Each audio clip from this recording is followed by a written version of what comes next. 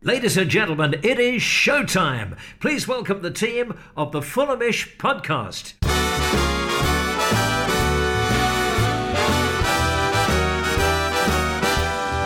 Hello listeners, it is your black and white pick-me-up live and direct from the heart of London, live and direct from every single Fulham game. This is the Fulhamish podcast, your independent voice of Fulham FC. My name is Jack Collins and I'll be your skipper today, and it is one hell of a lineup I have in front of me. Firstly, from Borough and beyond, our evergreen, ever-present, inebriated voice of discontent, it's Dom Betts. Hello. Our man on the ground, our man in the know, our multitasking face of the franchise. Big up man like Jack Kelly. Good evening. And popping off opinions like pellets from a pistol, it's our perfectly poised Professor Ben Jarman. Hello everyone. We are Sick here. Intro. Fulham have drawn 0-0 with Middlesbrough. Riveting. The intro is better than the game. Riveting at the Riverside, I think. And Ben, you're going to give us some 3-word reviews, which I hope are better than the game. They are, but just barely. We've gone to Instagram for our comments this time around, and we are going to pick 3 absolute peaches. Coming in at number 1, I'm going to go with George Rossiter, who says, Rodak's tiny error. Tiny being spelt Tyne. Oh, nice, yeah. Good. Big up GR180. Excellently done. The next one is from Funkmonger is hit the Rodak, which is also good. Yeah, that is strong. And then we'll finish with J Money Reigns with 10-man tightrope. Yeah, I like it. A good smattering there. Very, very good. Well done, everyone on Instagram. Less well done, everyone on Twitter. Yeah. You've been passed over this week. Weak. Right, Dom, Jack, you were there. Yeah. How bad was it? You know, it wasn't. Thing is, it wasn't actually that bad because That's incorrect. because as soon as you get the red card, the mentality with the players and with the fans shifts completely. It goes right. We'll take a point, and we did so well after the red card.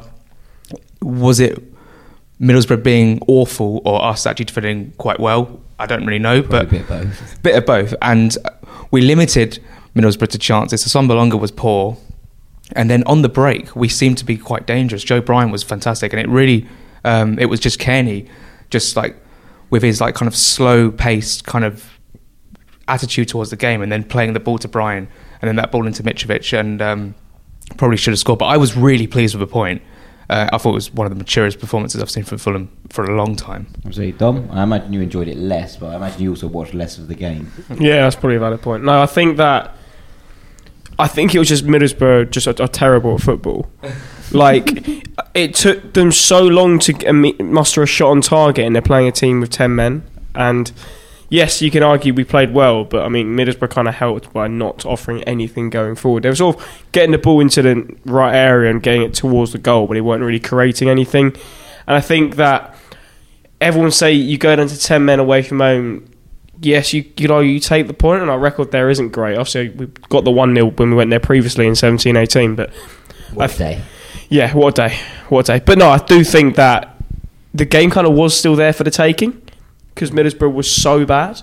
And obviously, the chance everyone will point to is the Mitrovic header, which you'd expect him to bury. But it's not like he scores headers week in, week out. I think we've only scored 3 headers this season anyway, and he's got 11 league goals. So I think that shows that. So, yeah, I think it was...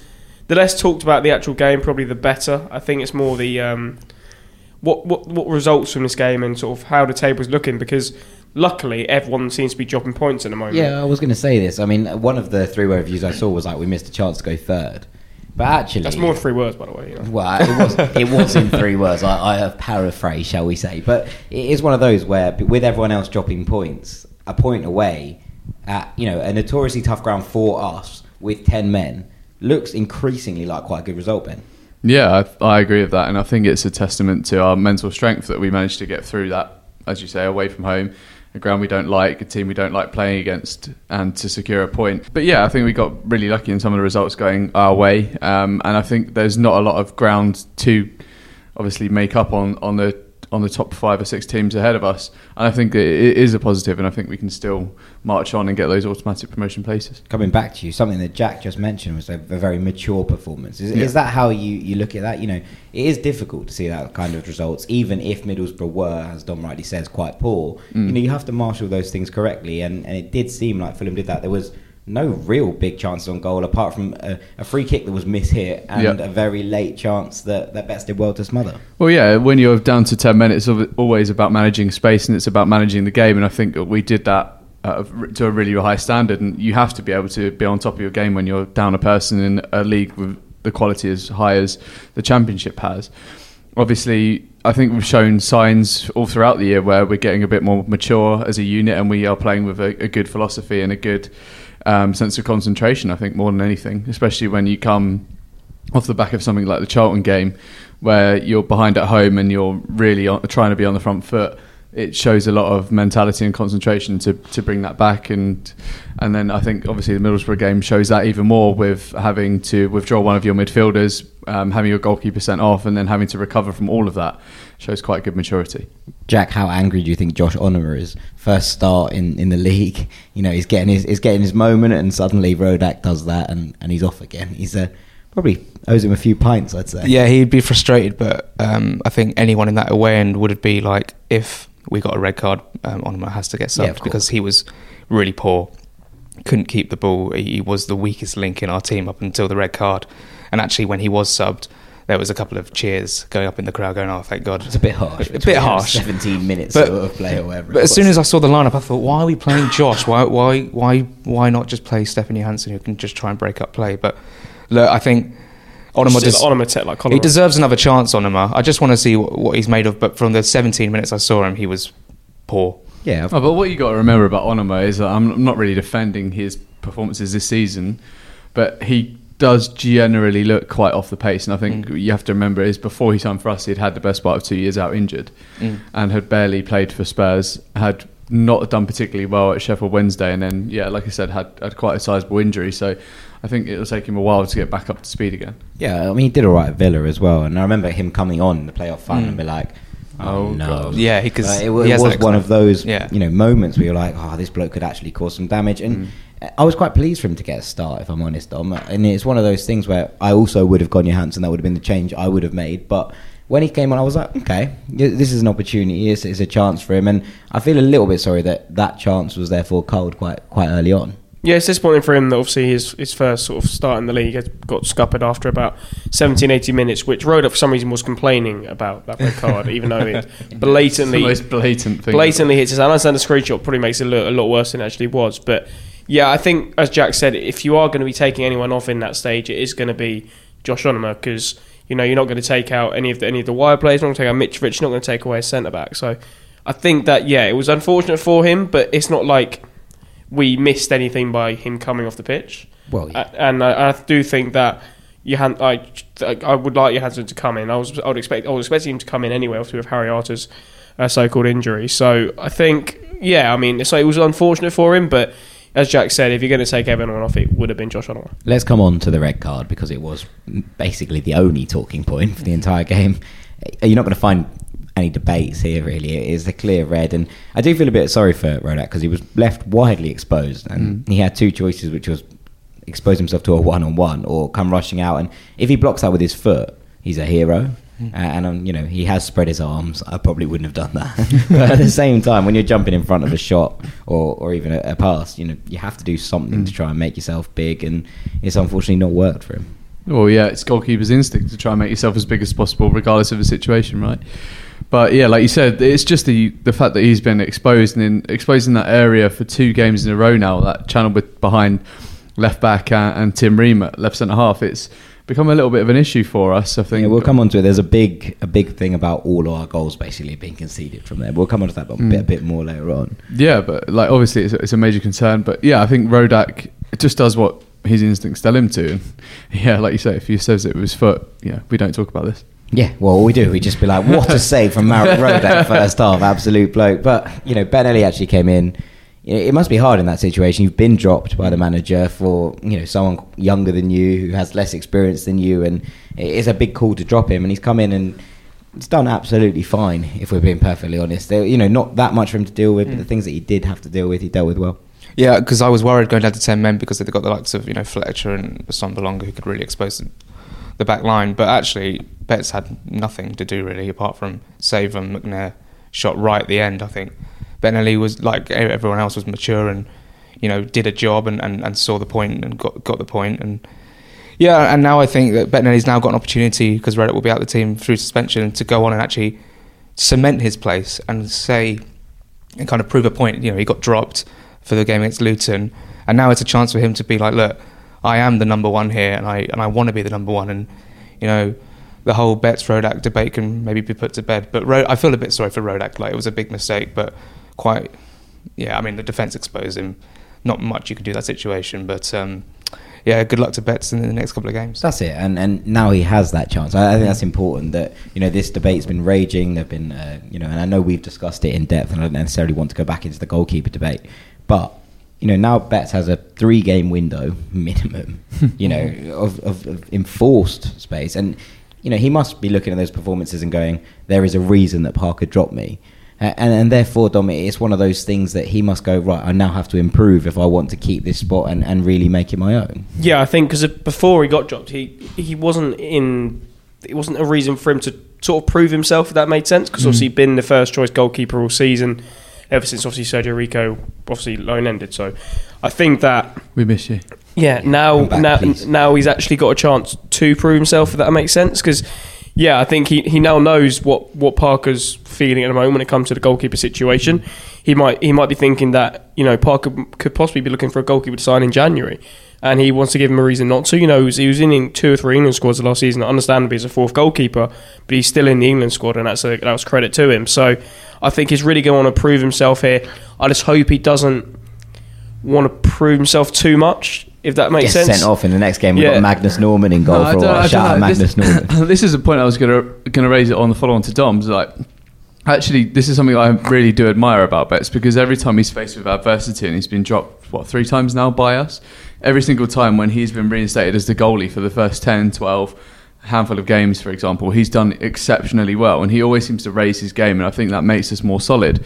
But there's always something about him. I think it's either a case that he enjoys the comfort of being a number one with no real challenge, that he always just steps off just a tiny little bit, and I just wish he'd keep his concentration that he has in those first few games after he's been reinstated for the remainder of the campaign, so we didn't have to bring another keeper in. We don't have to have these debates, and Fulham can actually have one keeper for the whole season for once. It makes that would make a change. But I mean, I suppose to come back to that, there's a reason that he's been dropped in these 3 seasons, and fair play to him for fighting back and working for his place and all of those things, because he should be given credit for that. Loyalty is an underrated value in this sport these days. But I mean, Jack, it's one of those ones where Rodak's made a massive mistake now, and Michael actually asked this on Twitter. He said, when Rodak served his suspension, does he get his spot back? And I suppose the answer is it depends what happens in the next 3 games, right? Exactly. So the next 3 are Hull, Birmingham, and then QPR. So at least Betts is going to get that nice big derby, and if he pulls up a performance against Queens Park Rangers and we get 3 points, I'm sure he'll keep his place. I think Rodak's probably got a long way to go now, because he's made that mistake. He's got the red card. I mean, we haven't seen Betts do anything like that in a long while, or I can't remember any chance where he's done that. But so in respect, I think Bettinelli's now got until at least Christmas in the first team. I think I don't see Rodak getting back in unless Betts makes a howler or anything like that.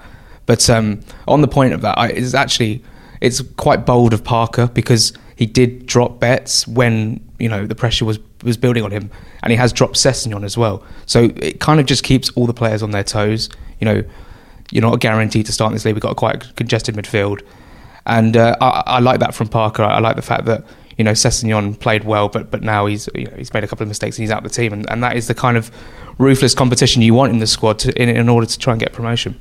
Absolutely. In terms of the rest of the game, Dom, I know it wasn't a good game, but there were players that stood out, and 2 that were really good for me were Tom Kearney, and I thought Ivan Cavallero had a really good game in terms of just creating space for people, because when you have 10, it's very difficult to get off your own goal line occasionally. You get pinned back, and Cav did really well in terms of just getting down, giving us a little bit of a breather and just sort of resting, and it was Kearney's passes that were really releasing him for most of those. Yeah, I've mentioned it quite a lot of times actually since we signed him. I think he's probably better suited to a system that has less of the ball.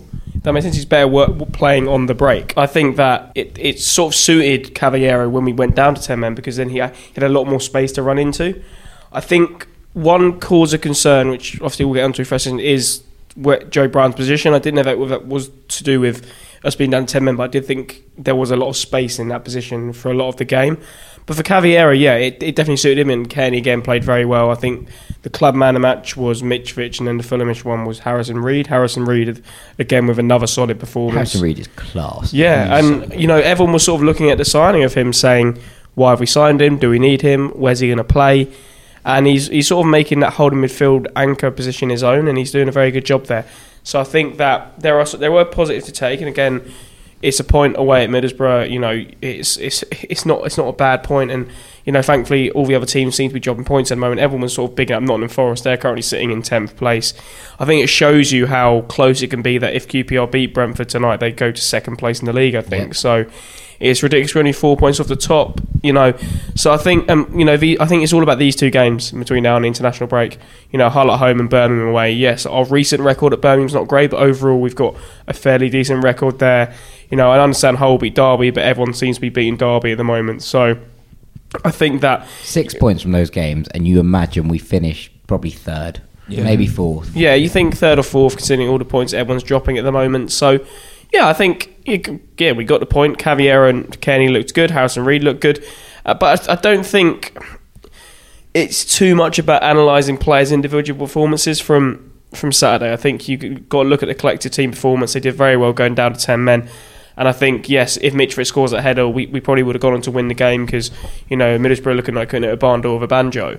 So I think that, it was, as Jack said, we did a job, we got the point, but there's still with that chance Mitrovic had that we possibly could have snatched a win. One last thing before we go for a little break. Big call from Scott Parker, dropped Anthony Knockaert. I know this is something that you want to talk about, Ben. Yeah, I thought that this change into the system showed a lot of balls from Scott. I think it shows that, as Jack Kelly said earlier, and it underlines his strength in coaching and character, that he's not unafraid to drop bigger players when it comes to it. And actually, something that I probably missed out on my review from the game on the Instagram was that actually Knockaert against Luton Town was absolutely terrible. Probably one of the worst performances I've seen from a wide player in a very long time, and I don't think he contributed anything of any particular worth to that match. And I thought dropping him against Middlesbrough was completely justified. I also thought, given the circumstances that we ended up in, being down to 10 men wouldn't have lent itself well to Knockaert at all, and actually we probably needed someone with a little bit more discipline in there, like Bobby Reed has, and that pace and that the ability to find space in confined areas to really capitalise on. I would counter that when Knockaert came on, and maybe this is actually another part of it and Scott's strengths, that he did really well in terms of just getting on the break and allowing us to stretch the play when we really could have been under the cosh in that last 10 minutes. And it didn't feel like that, you boys were there. It didn't feel like we were completely under it. We were on the break. We looked dangerous at times, and it didn't feel like, sometimes it's like ball in after ball in after ball in. It never was like that at the Riverside of the weekend. No, it wasn't, but there were times where we were rushing, and there were times in the final, especially in the last 5-10 minutes, we were just pumping the ball away back to them, and they were just coming again. But what we did well was we just shifted them from side to side, and they weren't really breaking us down. And then there was that one chance at the end where they put the ball across the box. That was the only danger I saw from them in the whole second half, apart from that free kick hit the post. Middlesbrough are terrible. He's mishit that free kick. I will refuse to hit anything. Yeah, otherwise. It was really weird. He's completely scuffed it, and he's got very lucky that it's come that close, if I'm being perfectly honest.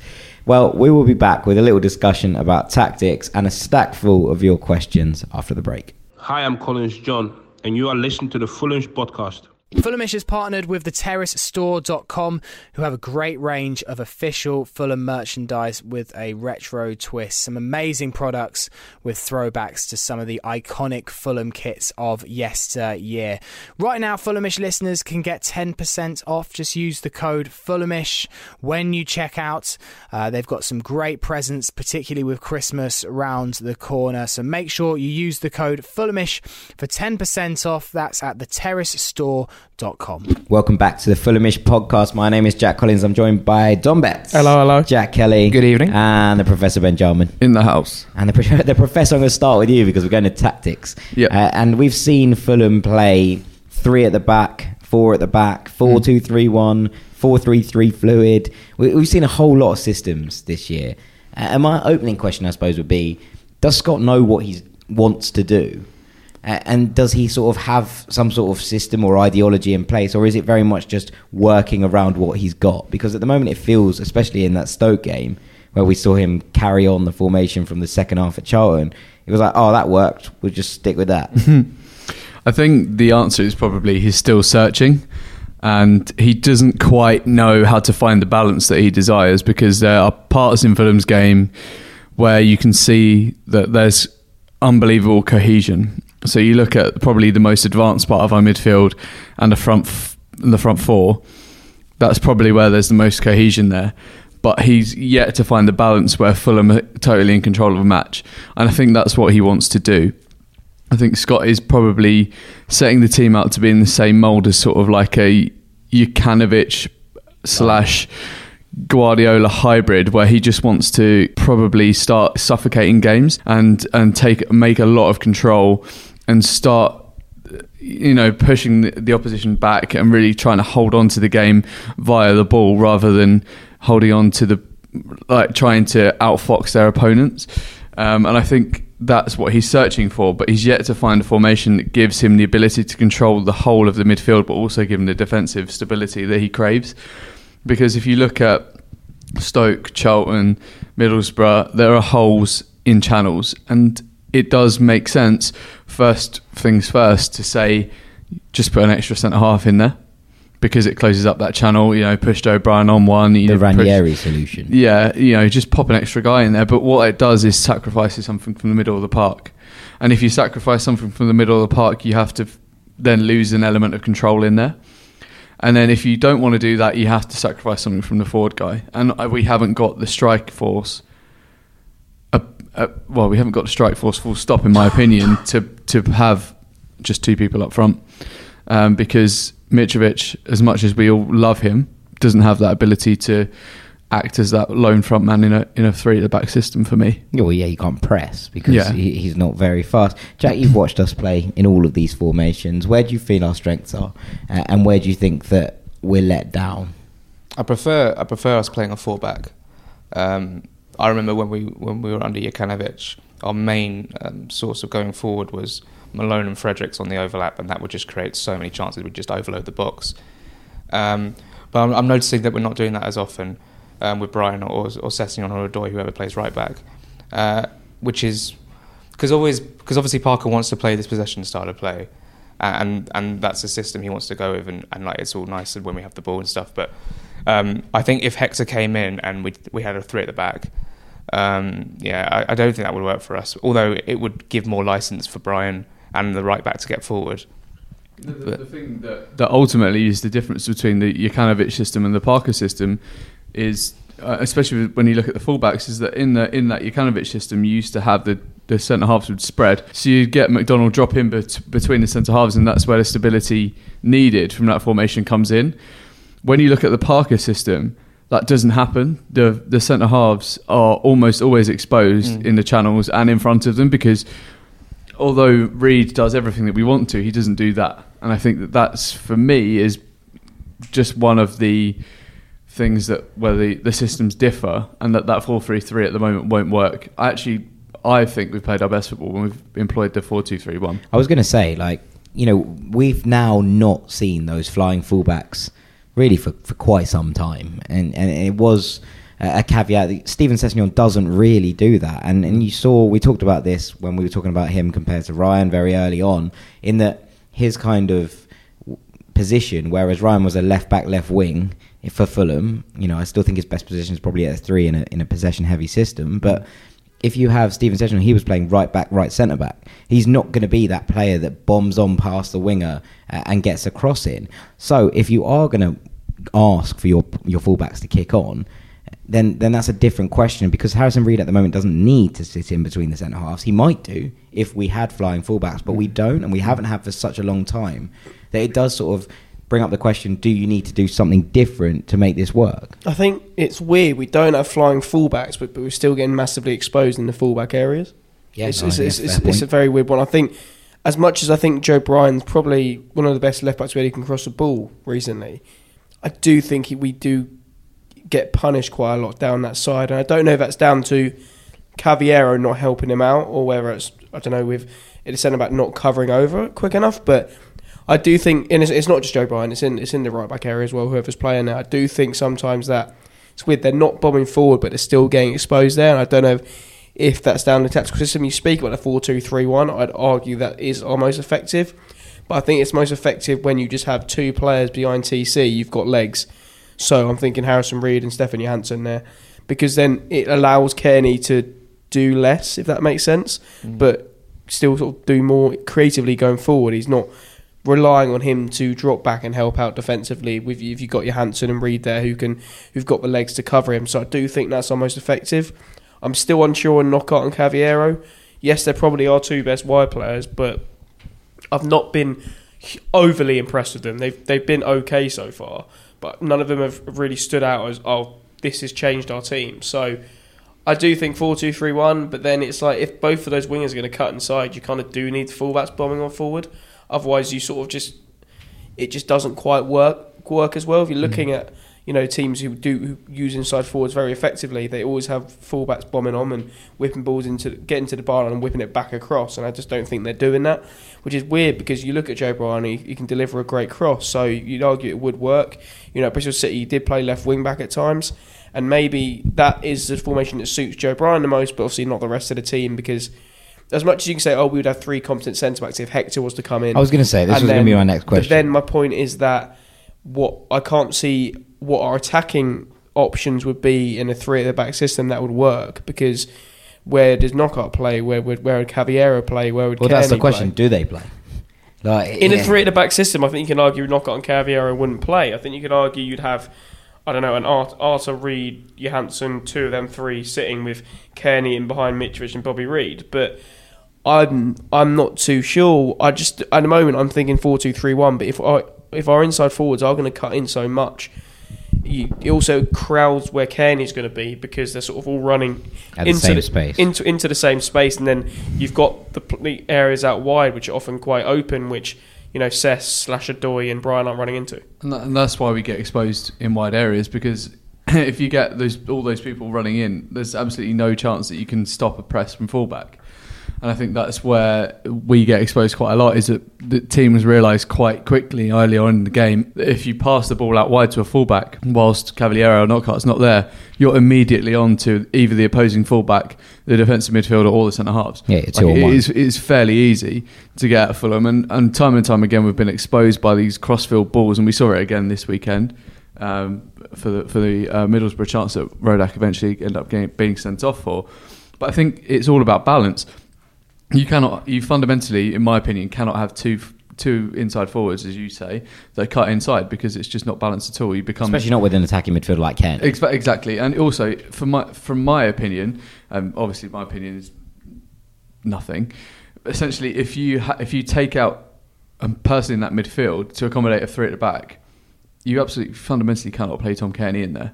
No, I agree. Although his tackle input is massive at the moment, and massively improved, and he should be given due credit for adding that element to his game. But I still think you're right. But is that not just because he's got two people behind him as a safety blanket, and he feels like he can take more risks? Yeah, of course. I'm not saying that's the right answer. I'm just saying that he should be commended for it. Yeah, completely. And I 100% agree with you. But what I'm saying is that I'm not sure actually that having a midfield pairing of someone and Tom Kearney probably is a little bit scary, because there's not enough around him. Yeah, I completely agree. The question here from Ibs, and this seems like a good way to kick on to questions because it's all very relevant.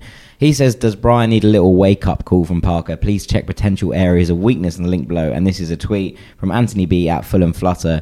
He says, we have a weak hotspot on the left side inwards towards between left back and left centre-back. In order, Rodak's red card, both Luton goals, both Stoke goals, both Charlton goals, Reading's goal, Sheffield Wednesday's goal, both Forest goals, Huddersfield goal and Barnsley goal, all coming from this area between Tim Ream and Joe Bryan. The question maybe for me is not necessarily about Bryan. If Bryan's going to play at left back, which we assume he's going to continue doing, does he need to be complemented by a centre-half who is more mobile than Tim Ream in order to fill that space? And this is no, I love Tim Ream as much as any of you, but the question is, can he play with Bryan? I think at the first we asked, could he play with Mawson? and everyone was a bit confused about that. But actually, I don't know if that's the issue.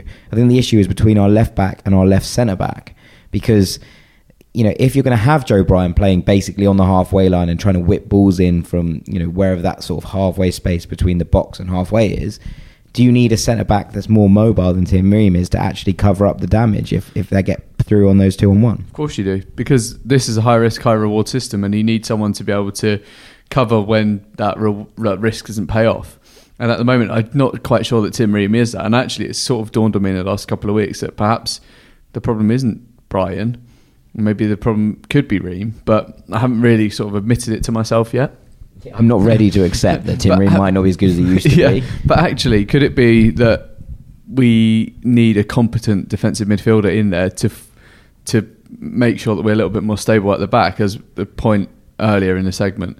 Like, do we need someone that's going to be able to sit in there a la Kevin McDonald, but hopefully someone with a little bit more legs that likes a beer a hell of a lot less, to add that little stability in there? Kevin McDonald is soon going to be sitting in that seat right there next to you, and he's going to be on this podcast, because that's important, I think, for morale. He is my idol.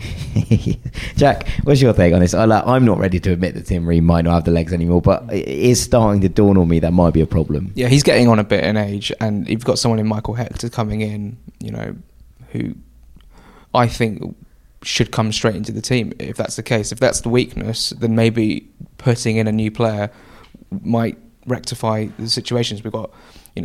He can play on that Reading at home game, January the 1st, and if not, try him in a cup game if we get a good cup draw and we want to play at full strength, then put him in and just see how it goes. I'm excited to see how Hector might play for us. He's got good reviews from Sheffield Wednesday fans. He's obviously at the Chelsea Academy. Who isn't these days? And who isn't these days? Great comment. And then I'm excited to see what he gives. But Tim Ream has been a hero at Fulham for a few years now, and very, very key in our promotion season. So if he does get dropped, it'll be pretty sad. It comes on to this question from David Manning, Dom. He says, if Hector was available this weekend, would he start? And if so, would it be in place of Ream or Mawson? I don't know. I am still thinking Bryan is still got a part to play in this as well. Oh, he does. Absolutely has a part to play in it. It's not. This isn't shifting the blame way or another. I often do think someone like Joe Bryan, because he seems a very nice bloke. The fans seem to get along with him on social media. He's a huge fan. He sometimes does get absolved from blame on certain things, which he should do. Like, if you're looking at the Tyrese Campbell's first goal on in the Stoke game, for me, yes, Bettinelli slips, but Bettinelli slips. Like, Tyrese Campbell's already through on goal. He's already got a one-on-one chance where 50-50 he's going to score or not. Right? It's the point we're making here, that it is that gap between Bryan and Ream, and then who you putting the blame on. Is it both of them? That maybe that's something that Scott Parker worked on in training, that then Ream needs to come across when Bryan's going forward, because I don't think he does. But then Bryan needs to understand he's playing with Tim Ream and not John Stones or Nicholas Otamendi type players who they won't be rushing over to who would also position. Fall over. Yeah, so I don't know. I think they're both to blame in this, and they just don't have that partnership yet. And are they going to create that partnership? Is it that Cavier is often so far forward that Joe Bryan thinks he needs to cover a lot of space, which then Ream then can't cover? But I think that first goal at Stoke completely typifies what the problem is there. Yeah, absolutely. There is a massive gap, and something that needs to be addressed by left back, left centre back, defensive midfielder, and goalkeeper. Probably, these need to be called out. If the keeper sees that there is 200 yards between, your left back and your left centre back, he needs to be letting them know probably, so that they can tell each other. And the problem is, we're coming up against the whole team who have probably one of the best players in the league right now in Jared Bowen, who can get down that side and really expose us, and that's Al Grzycki on the other side as well. So that's going to be a huge test for us on Saturday to see whether those two can actually exploit the weakness. Why are we playing a hugely high line with two not fast centre backs? Yeah, I was thinking this. And the other thing about Hector is, does he allow Alfie Mawson to return to his preferred left centre back position? Because that is where Alfie Mawson made his name, playing in that space. Let's kick on to some questions. This is a good one from Carlino at Greenheart Radio. When is the official end of It's Still Early Days? Dom, I'm asking you. February. February. like, not it's still early doors, but I'm saying February as opposed to that's when the championship table probably starts to shape itself to some extent.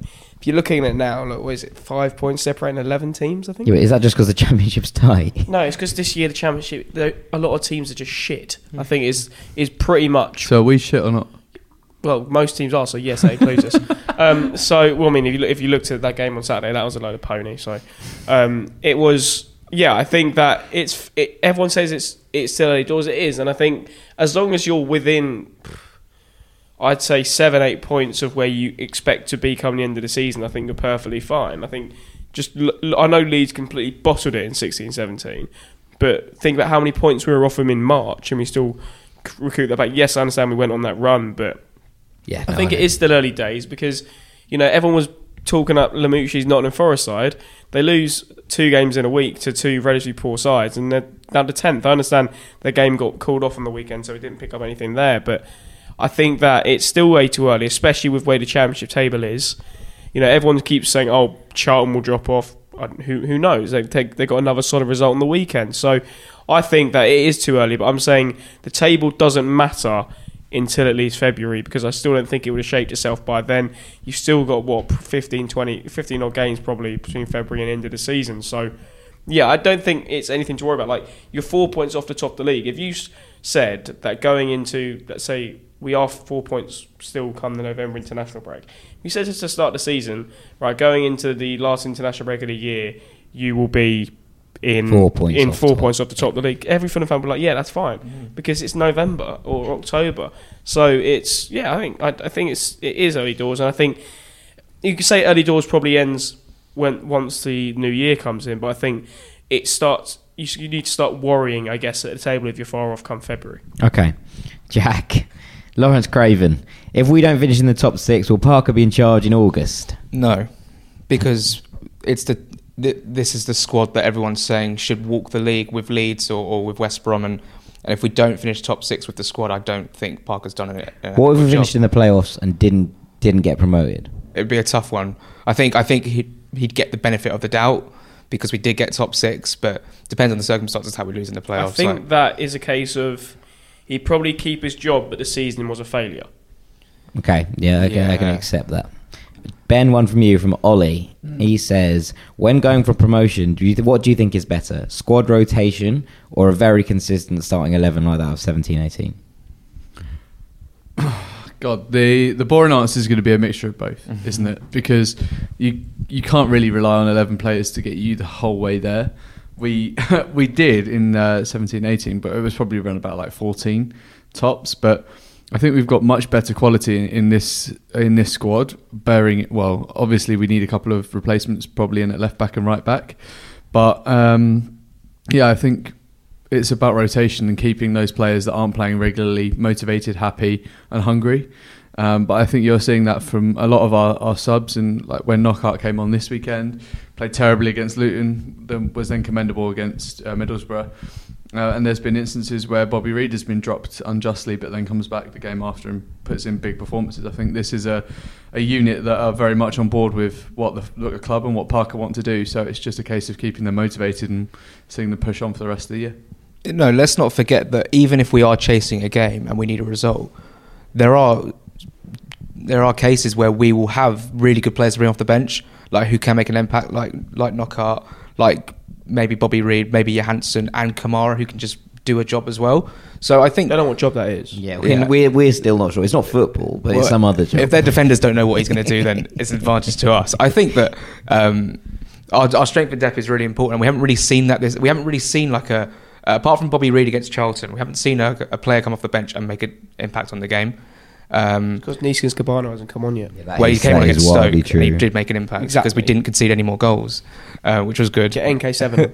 But I would like to see Stefan Johansson start a game. I'd like to see him play against Hull. I miss the guy. That brings me on to the next question. This is great. You guys are really, really fun. NK7, by the way.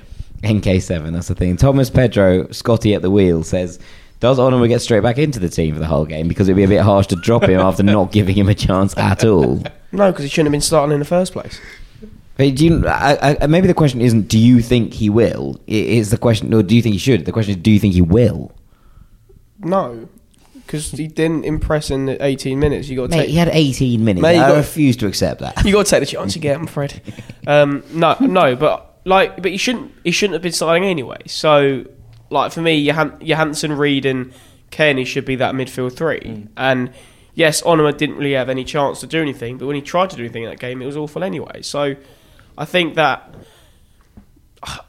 Parker. It depends what Parker's feeling. If he's planning to have a pair of bollocks and drop him, or if he's going to keep him because he didn't offer him properly a chance. But we're going to offer him a chance and then he'd be shit again.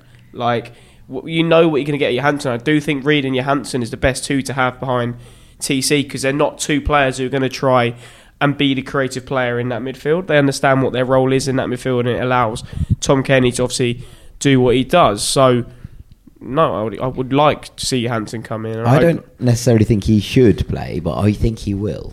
There is my tale. I think that Scott Parker will play the same, pretty much exactly the same starting 11 that went on Saturday. Well, Rodak can't play, so better. Apart from Rodak, yeah, no. You know what? That's that is a fair enough comment, Jack Kelly. I will Cheers, accept Jack. that. I will accept that. Right, one for you, Ben. Gordon says, discuss our creativity at corners.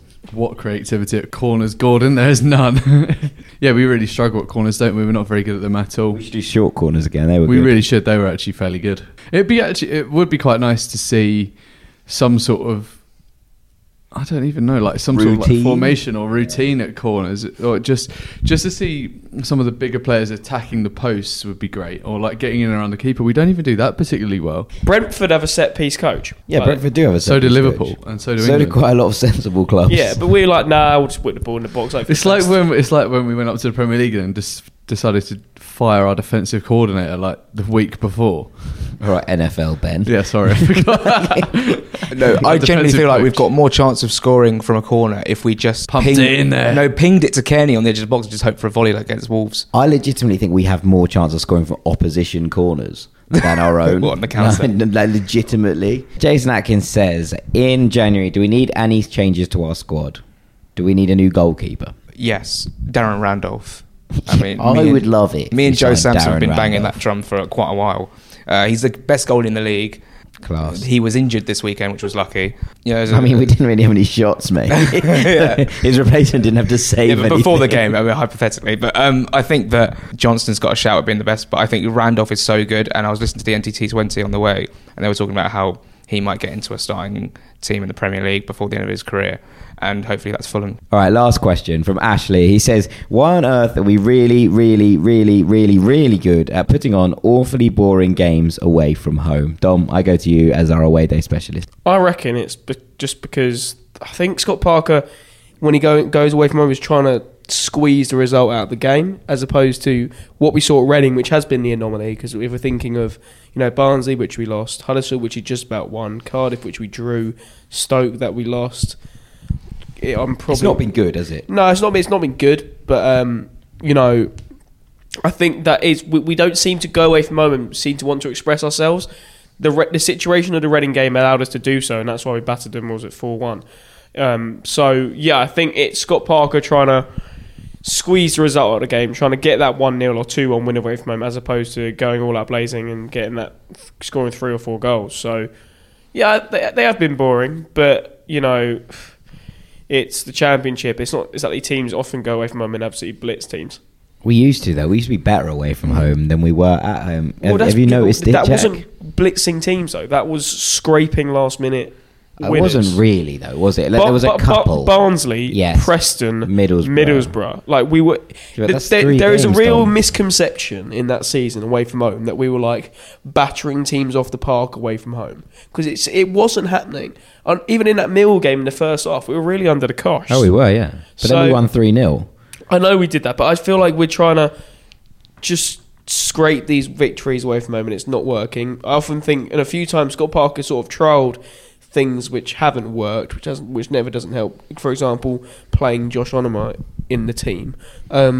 So like, I'm not having this. This is such it's such a non sequitur. Like that doesn't exist. It's Josh Onuma playing in the team was not the reason we had a really dull, drab game in Like, he Middlesbrough. he Because tries our to- keeper got sent off, Dom. He tries things, playing 3 at the back with 2 inside forwards playing wing that back. was weird. Right, so We'll confirm that was weird. It has been boring. I do feel like Birmingham might actually be a bit better because both teams are sort of. It's important for them because they've both got promotion hopes this season. Birmingham are the team who sort of is keeping up the rest of the league when it comes to the ones who are chasing for the playoffs. So, yes, it has been boring, but I do think it's just because Scott Parker doesn't really know what his best system or best team is yet, and there isn't that fluidity within the team. And even if we look at away from home in first half of 17-18, it wasn't exactly clinical, and we were battering teams with part left, right, and centre. Everyone points to the Sunderland game, which we lost, and so I think it's just typical Championship away from home that it's not exactly going to be riveting every time you go. Okay, Jack, anything to add? It makes you wonder why you actually go to the games and why we actually go to the games of the football. You need to remember that. To be fair, Barcuda was very good on Saturday. The best pub in the country. Stoke before the game was very good at the terrace. That was really. Actually, can we point something out about Barcuda? Right? Yeah. You get a pint of Jaeger bombs. Yeah, for about £7, wasn't it? Yeah. You get a pint of Jaeger bombs. Yeah. That's pretty cool. I'm vaguely into that. Ben, is there anything tactical you've done to add to Dom's thing about Barcuda's Jaeger bomb pints? Well, they're really good structure. It's What, it's probably like really nicely balanced Jaeger. It's probably about 75% Red Bull, 25% Jaeger bomb, which is what you'd really want from a bar. That is the ratio you're looking for. Any other ratios are not the best, and probably you're in a shit pub. So I'd advise you to go elsewhere. Excellent, right. Tactically, it's probably because Scott Parker doesn't want to lose points on the road, and he's telling them to be a little bit more conservative. And I don't like it. But that being said, he is a brand new coach, and he's still trying to find balance in the squad. And I can only find a handful of managers that are really good from the start of their managerial career at finding balance in a team. So good. Excellent. Right. Well, this has been the Fulhamish podcast. We have brought you everything from 3-word reviews to reviews of Barcuda's Jaeger bomb pints in Middlesbrough. All that's left for me to do is to name this podcast, and to make that happen, I'm throwing to Secretary Ben Jarman. I'm going to go with George Rossiter's Rodak's Tiny Error. Pick up GR180, as Dom said earlier. Man-like. Right, well, thank you very much for listening to the Fulhamish podcast. So make sure you are subscribed, logged in. Please tell your friends to have a listen if they are Fulham fans, or indeed, if they are not. All that is left is to say thank you, Dom Betts. All right. Thank you, Ben Jarman. Thank you very much. Thank you, Jack Kelly. Thanks very much. I've been Jack Collins. We will be back later in the week to preview the whole game, so make sure you are locked in, and we'll see you very shortly. You wait. Selector.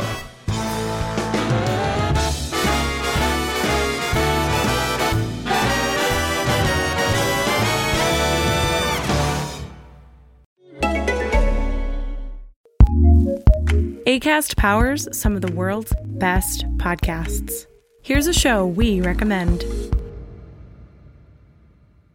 This spooky season, have a listen to Let's Talk About Myths, Baby, a podcast about Greek mythology that tells it honestly and often with a lot of gore, at least when it comes to these spooky season episodes.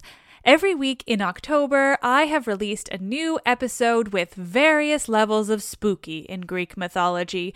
There are ancient stories of haunted houses, ghosts, werewolves, general tragedy, and even a very bloody tree. Greek mythology has a little something for everyone, especially when it comes to spooky season.